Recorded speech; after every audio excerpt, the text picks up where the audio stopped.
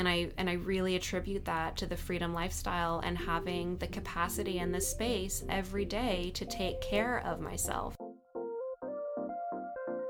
Welcome to the Freedom Lifestyle podcast series, a series that is so much more than just a podcast series.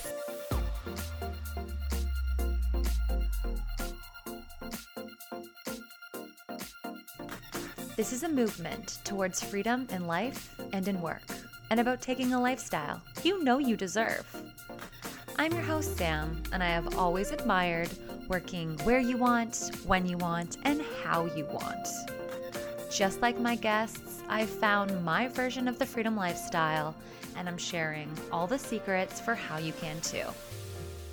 The freedom lifestyle looks different for everyone. What's your free? Thank you for tuning in to another episode. This is a mini milestone moment as we've now reached 10 episodes. Wild, exciting. I've actually been connecting with other podcast hosts recently as a way to share insights and kind of grow together. And I'm so incredibly impressed when I meet someone who's done like 50 or even 100 episodes. It takes a lot of work to build a podcast. I won't deny that. But surprisingly, it doesn't necessarily have to break the bank. I actually taped all of season 1 on my iPhone and using free software on my computer. So it's definitely doable. I've had a bunch of people reach out to me who want to start a podcast. They see it as a great way to build thought leadership and their personal brands and ultimately, drive real business outcomes. But they're intimidated with where to start. So I've decided I'm going to pilot a workshop concept about how you can launch a podcast on a budget. I'm going to be hosting the first one in June at Make Lemonade, our friends there. If you're interested, I'll be releasing all the details on our Facebook group and in our email newsletter. So make sure you're part of one of those, both of those, no pressure, but there'll only be 14 spots. Okay, that's enough plugging my own stuff, practicing that art of shamelessness, easier said than done. Today is our 10th episode. I'm excited to introduce you to Elle Belger, who has the freedom lifestyle, but still works for someone else. This episode brings a really fresh perspective to our movement, and it's great for someone who might not want to be an entrepreneur or a freelancer, and that is totally friggin' okay. Love that we get to share this perspective with you. Also, make sure you listen to the full thing because we wrap up this episode with Elle sharing the story of how she flipped the script and proposed to her boyfriend, I guess her fiance now, in Mexico just a few weeks ago. It's super inspiring. With no further ado, I introduce to you Elle. Elle, I'm so excited to have you on the show today. Thank you so much for coming. Thank you so much for having me. I've been following this podcast very closely since it came out. It's a movement that I really identify with. You've been such a great supporter. You're always tweeting and sharing my podcast, so I really appreciate that. And I'm super excited to tell your story today because I feel like it's one that hasn't been told yet on my podcast. And that's a story of someone who has the freedom lifestyle while still working for someone else. Indeed. I work at a digital marketing agency called Pinch Social. It's just me and the founder. So I'm very much the second in command. It's sort of like entrepreneurship or startup boot camp in a way. And I get all the benefits of living the freedom lifestyle and having that flexibility while still having a mentor and somebody else who carries a little bit more of the burden than I do when it comes to running a business. That's amazing. And I've met Michelle. She's awesome. She's a rock star. I know you ladies are in great hands. And I think what's great about this episode is it really showcases that the freedom lifestyle does look different for everyone. And it doesn't always mean quit your job, start a business. So the first question is easy for you. How does freedom lifestyle resonate with you? What does it mean to you? For me, it's more of a feeling than it is anything else. When I think about where I was a couple of years ago when I was working in a corporate job at a medium-sized business, and I was forced to be in a cubicle every day from 9 to 5, I felt trapped. And I found that it was this constant cycle of starting these jobs and getting really excited at the start, But then that excitement sort of tapering off, and my ability to get distracted increasing, my frustrations and that feeling of being trapped continued to grow. Now, my office is across the street. It's there if and when I need it, but I feel free. I can go to the gym in the morning. I can take a break in the afternoon if I have a headache or if I'm just not being productive. I can optimize every single day so that I am my best person every single day, so that I'm doing good work, so that I'm taking care of myself, so that I'm seeing friends and family whenever pretty much I want to. Yeah, it really is just this feeling of freedom. I'm so happy for you that you've achieved it. How long has it been? How long have you been with Pinch Social? So I joined November of 2015, so 2.5 years now. Okay, and have you always worked on small teams, or what were you doing exactly right before this? So I was more focused in the fashion business, in marketing. Previously to Pinch Social, I had 3 different opportunities to work at medium-sized businesses in the fashion industry in Toronto.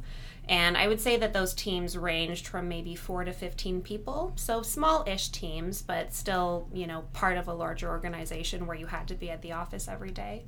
But before that, I actually had my own jewelry business for 8 years. So I started that when I was 15 years old, and it really did teach me what it takes to be an entrepreneur in this day and age. I mean, at the time I was still a student, so it was very much a side hustle. But it taught me all the different elements. It taught me, you need sales skills. You need to learn how to create point-of-sale promotional material. You need to learn how to market yourself. And it was an incredible 8 years. I learned so much, but I ultimately realized that, I'm not quite ready to be a sole proprietor or a solo entrepreneur at this point. How did you know you weren't ready? The amount of risk that it required to, make that your full-time job, I think is just doesn't feel right for me yet. And I don't know if I'll ever be ready, or whether I'm much more of a supporter than I am, a business leader. But for right now, I'm learning a ton, and I feel like the amount of risk that I'm taking on is appropriate for what I'm ready to deal with. So I know from personal experience that working for someone else, or in a small company where you have limited resources and not full control over things as you would if it was your own business, for better or for worse, have you ever regretted the decision to join this small team? What are some of the challenges you face in it? That is a great question. So I joined Pinch Social November of 2015. January of 2016, I land our first big client, and then literally 2 weeks later, I get sick with mono. And I have to miss 6 weeks of work in recovery. I tried to go back to work too early, and I relapsed, and it was a real slap in the face. I was healthy enough 6 weeks later, and then it was a mad dash to produce Social Media Week, which is a conference that Michelle and I produce here in Toronto. And then 3 weeks later, I fell off a zip line. And I was really injured. My ankle was dislocated by about 90 degrees. It was 4 breaks. It was several surgeries, a lot of physio. And again, for another, I want to say 6 to 8 weeks, I wasn't able to work. And during that time, I wasn't able to go on sick term or sick leave. I didn't have any benefits to help me cover the physio or, any of the other antibiotics that I had to pay for out of pocket. Because you were working for a startup that didn't always have those. Exactly. And at that point, it really made me question whether I had made the right decision. So I started to go off and network with other startups and, see what other opportunities were available for me. And then a little bit later, I would say towards the end of 2016, Michelle had her own personal issues, and I had to step up and really man the fort while she was, taking care of some personal business. And I would say by the end of 2016, I realized that we actually make a really good partnership. We have the ability to cover each other's backs. It made me realize how much I had learned in the last 9 months, and it made me realize how resilient I was. A few months later, one of those companies that I was interviewing with came back with a really great offer. And it made me write out lots of pros and cons lists. And ultimately, at the end of some major, self-evaluation, I realized that I was looking to other opportunities out of fear. And the reality was that my heart was still at Pinch Social. I love the industry. I love the autonomy. And I have not looked back since. And I also want to say that I now get health benefits through my fiance, which is beautiful. So, Elle, another thing that I know about you is you are an awesome advocate for mental health and self-care. So I'd love to talk a little bit about that as much as you're willing to share. Where would you say you are at in that journey of yours? So I would say it's a work in progress. But when I was a teenager, I suffered from an anxiety disorder that ultimately led to an eating disorder. And I was hospitalized for 6 weeks and physically was stable when I left the hospital. But the majority of us who have dealt with mental health issues know that they don't go away overnight, and there are definitely aspects of those old coping strategies that stayed with me throughout the next phases of my life, so throughout university and throughout my corporate jobs. And I found that leaving the corporate world and living the freedom lifestyle has been instrumental in me going from somebody who sort of had this secret to hide to truly being able to identify as someone who doesn't have an eating disorder or an anxiety disorder. I'm pretty normal, and I really attribute that to the freedom lifestyle and having the capacity and the space every day to take care of myself. Whether that means saying, okay, I'm overstimulated, I need to take a break for an hour, I'm going to go to the gym, or I'm going to go, meditate. And I find that really keeps me mentally stable throughout the rest of the day. What would your advice be for women that want to make some changes in their lives, but if you look into self-care and there's so much you can do. There's meditation, there's journaling, there's working out, there's changing your eating, there's changing toxic relationships. There's now so much advice out there on how to take care of yourself that I find it even overwhelming sometimes. It is overwhelming. Yeah. And it's impossible to do it all. It's a fluid process. When I was 19 years old and I was having trouble sleeping, this meditation by this fellow named Eli Bay was the perfect thing to help me. And now, as I'm dealing with other issues, there are other coping strategies that are supporting me in the phase that I'm in right now. So I would say always make sure that you're investing in your own mental health. Make time and space for you for at least 30 minutes every single day, and continue to try different coping strategies. It's beautiful that there's so many resources out there and that they're so easy to incorporate into your life through YouTube and through apps and through groups that are free to join. I love that you brought up technology, because that's actually where I wanted this conversation to go next. The social media industry, it's met with a lot of criticism when it comes to mental health and self-care. These platforms, they are designed to keep you on them longer, and tech addiction is a real thing. So given that you're both an advocate of mental health as well as a social media superstar, what's your perspective on that? Yeah, it's definitely a topic that I continue to think about and to explore every day. It's funny that you bring that up. So at Social Media Week last year in November, I put together a panel of social media professionals from different aspects of the business. And we all got together and we brainstormed, how we can prevent burnout, especially for people who work in the social media industry. Because I find that the trend with so many of my friends who don't work in the industry, they just take breaks. They delete their Facebook off their phone for a month or two and then they come back, but we don't have that privilege. So when I think about, the different, rituals that you can incorporate into your everyday life to minimize the negative impacts of social media, there are a few things that come to mind. I'm sure all of us know, don't sleep with your phone beside your bed, and get off technology at least an hour before you go to sleep. I find that that's really important for maintaining quality of sleep. I deleted the notifications off my phone. I no longer get notifications when my clients get a retweet or a Facebook like or an Instagram comment. And originally, I was really intimidated to do that, but the reality is nobody is going to suffer if I don't see a tweet at 9:00 p.m. one night and I don't see it until 7 a.m. the next morning. And I find that it helps me become more purposeful when I'm spending time on social media, and I say, okay, the next 30 minutes I'm going to get caught up on this client on Instagram, as opposed to, seeing the notifications on your phone and then going and, checking what's going on every single time they come in. I would also say taking short breaks from social media. I mean, even if you're just challenging yourself to go half a day on a weekend without technology, just to remind yourself what it's like to not have your phone beside you and it feel like an organ that you always have to check. Absolutely. No, those are great insights, and definitely not looking at your phone before bed is so important. I think it's easier if you have a roommate or if you live with your partner because you can just chat with them, but sometimes it's just me by myself. Well, it is me by myself. I live by myself. So it's so tempting to like make that part of how I unwind, but trying to sub in social media with a book.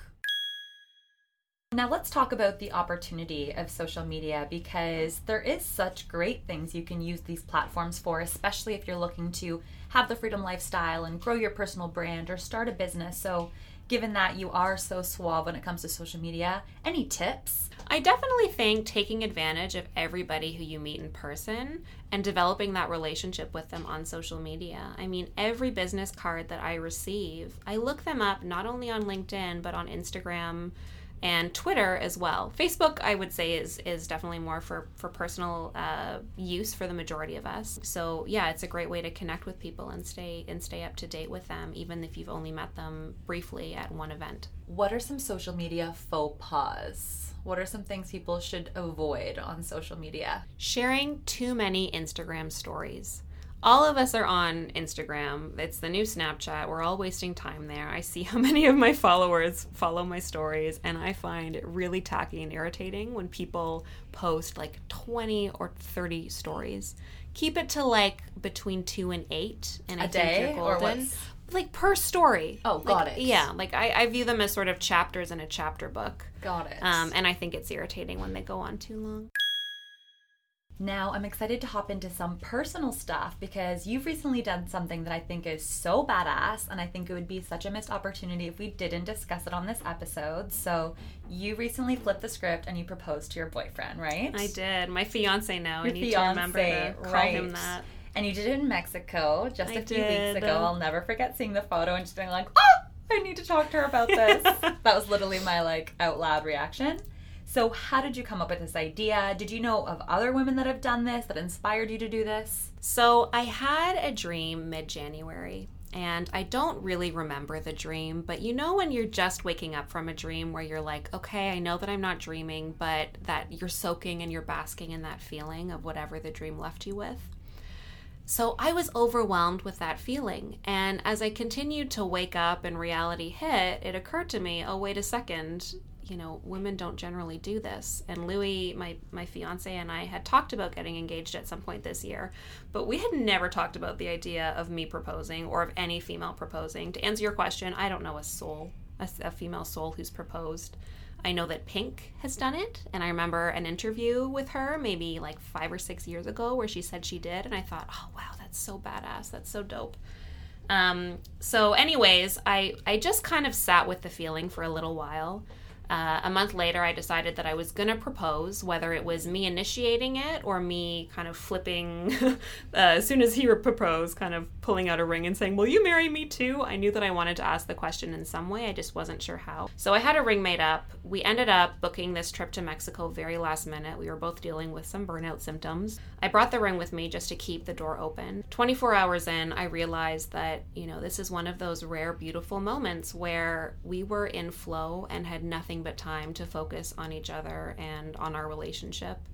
And I couldn't think of another opportunity when I would have, you know, that type of setup available to me. So I decided that I was going to do it. Sunday rolls around and my head starts to get to me. In my gut, I think I always knew that it was the right thing. But in my head, I started to question and wonder, will Louis feel demasculated? Will he think that this is me saying that he's not moving fast enough? I was worried that he would take it the wrong way.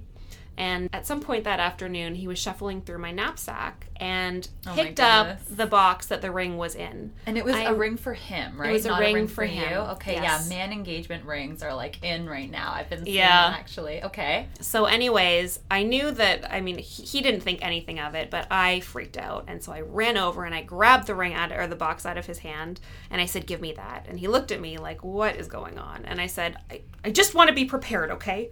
And then he looked at me with oh my goodness, are you talking about what I think you're talking about? And then I burst into tears. And I said, I'm sorry, Louis, we've never talked about it, but I really want to ask the question to you too. I don't have anything planned, even though I did, but I want to be prepared if and when the moment hits. And he was truly touched. I knew that this was the right thing. I had gotten the validation that I needed. So then it came down to just like the regular nerves that everybody deals with. So Monday rolls around. I tell Louis that I want to go to dinner on the beach. So we start walking down there, and I blindfold him halfway through. And then he knows what's up. I swear I could feel his pulse from his heartbeat from his hand. So I guided him down to this private part of the beach that was meant for wedding receptions, but nobody had it booked out at that point. And I popped the question, and he was thrilled. He said that 1,000,000 times yes, that was his answer. We had a very quick photo shoot. Although it felt awkward, the photographer was able to catch some really beautiful and raw moments, and I really hope that those photos help to empower other women who are thinking about this. And I will add that as soon as I knew that I wanted to propose to Louis at some point, this was a few months prior, I asked him for a ring for my birthday, and he gave it to me a few days before I proposed as a promise ring. And right after I proposed to him, I said, Louis, can I wear this ring on my ring finger? I really want people to know that I'm taken too. And he said, yeah, but I'm still going to do my own proposal, so that's just a placeholder. So I think it's really cool how two people can propose to each other. I think it takes two to tango, and it makes you realize, how nerve-wracking it is to ask somebody to spend the rest of your life with you. But it's I think probably the most empowering thing I've ever done. So ladies, if you're feeling inspired by this story, there is nothing holding you back. That's wonderful. And so now you're expecting a proposal at some point soon, but that's still kind of a surprise. Yeah, it's almost like Christmas, because presents are coming. You just don't know when it is. All right, Elle, well, we are nearing the end of this podcast episode. I think this has been so lovely to have you. Thank you so much for sharing a lot of vulnerable and very real personal stories. I feel like I don't get to do that enough on the show, so I appreciate you letting us go there. What's next for you? Where are you hoping to take your freedom lifestyle? I mean, apart from getting married and planning a wedding, I feel like I'm really good where I am. I feel like things are progressing naturally. I feel like working in social media, it's such a fast-paced environment, and there is so much learning to happen every single day that, I'm never bored, and we're continuing to expand the scope that we do with different clients. We're getting cooler clients with bigger advertising budgets. I will add as well that Social Media Week this year, we are an official Social Media Week Yes, let's plug that. When is that happening? So that is the second week of November. We're still confirming the details, but it will be happening somewhere in downtown Toronto that's accessible to everybody. And yeah, that's kind of where I'm at, just sort of the same path, but cool new things continuing to happen. Amazing. Well, we will definitely follow you along on that journey, and everyone go check out Elle's Instagram. You can see that epic photo of her proposal. What's your Instagram handle? Elle Bulger, spelled ELLEBULGER. Amazing. We'll put it in the show notes. Thank you so much, Elle. It was great to have you. Thanks so much, Sam. Thank you so much for listening to this episode and staying with it to the end. That means so much to me, and if you know me, you know that loyalty is one of my top values, and so I really just am so thankful to be 10 episodes into this and have a loyal following who I know will listen to my podcast. Getting a following on a podcast is not that easy, okay? And all of my listeners, I appreciate and I value, and I would love more. So if you're feeling inspired by this, if you feel like it resonates, please share with someone that you think could use this message, who could use that little nudge, or that would just be like, hell yeah, I'm living this too. Preach. I'm into that. Thank you so much. See you here next week.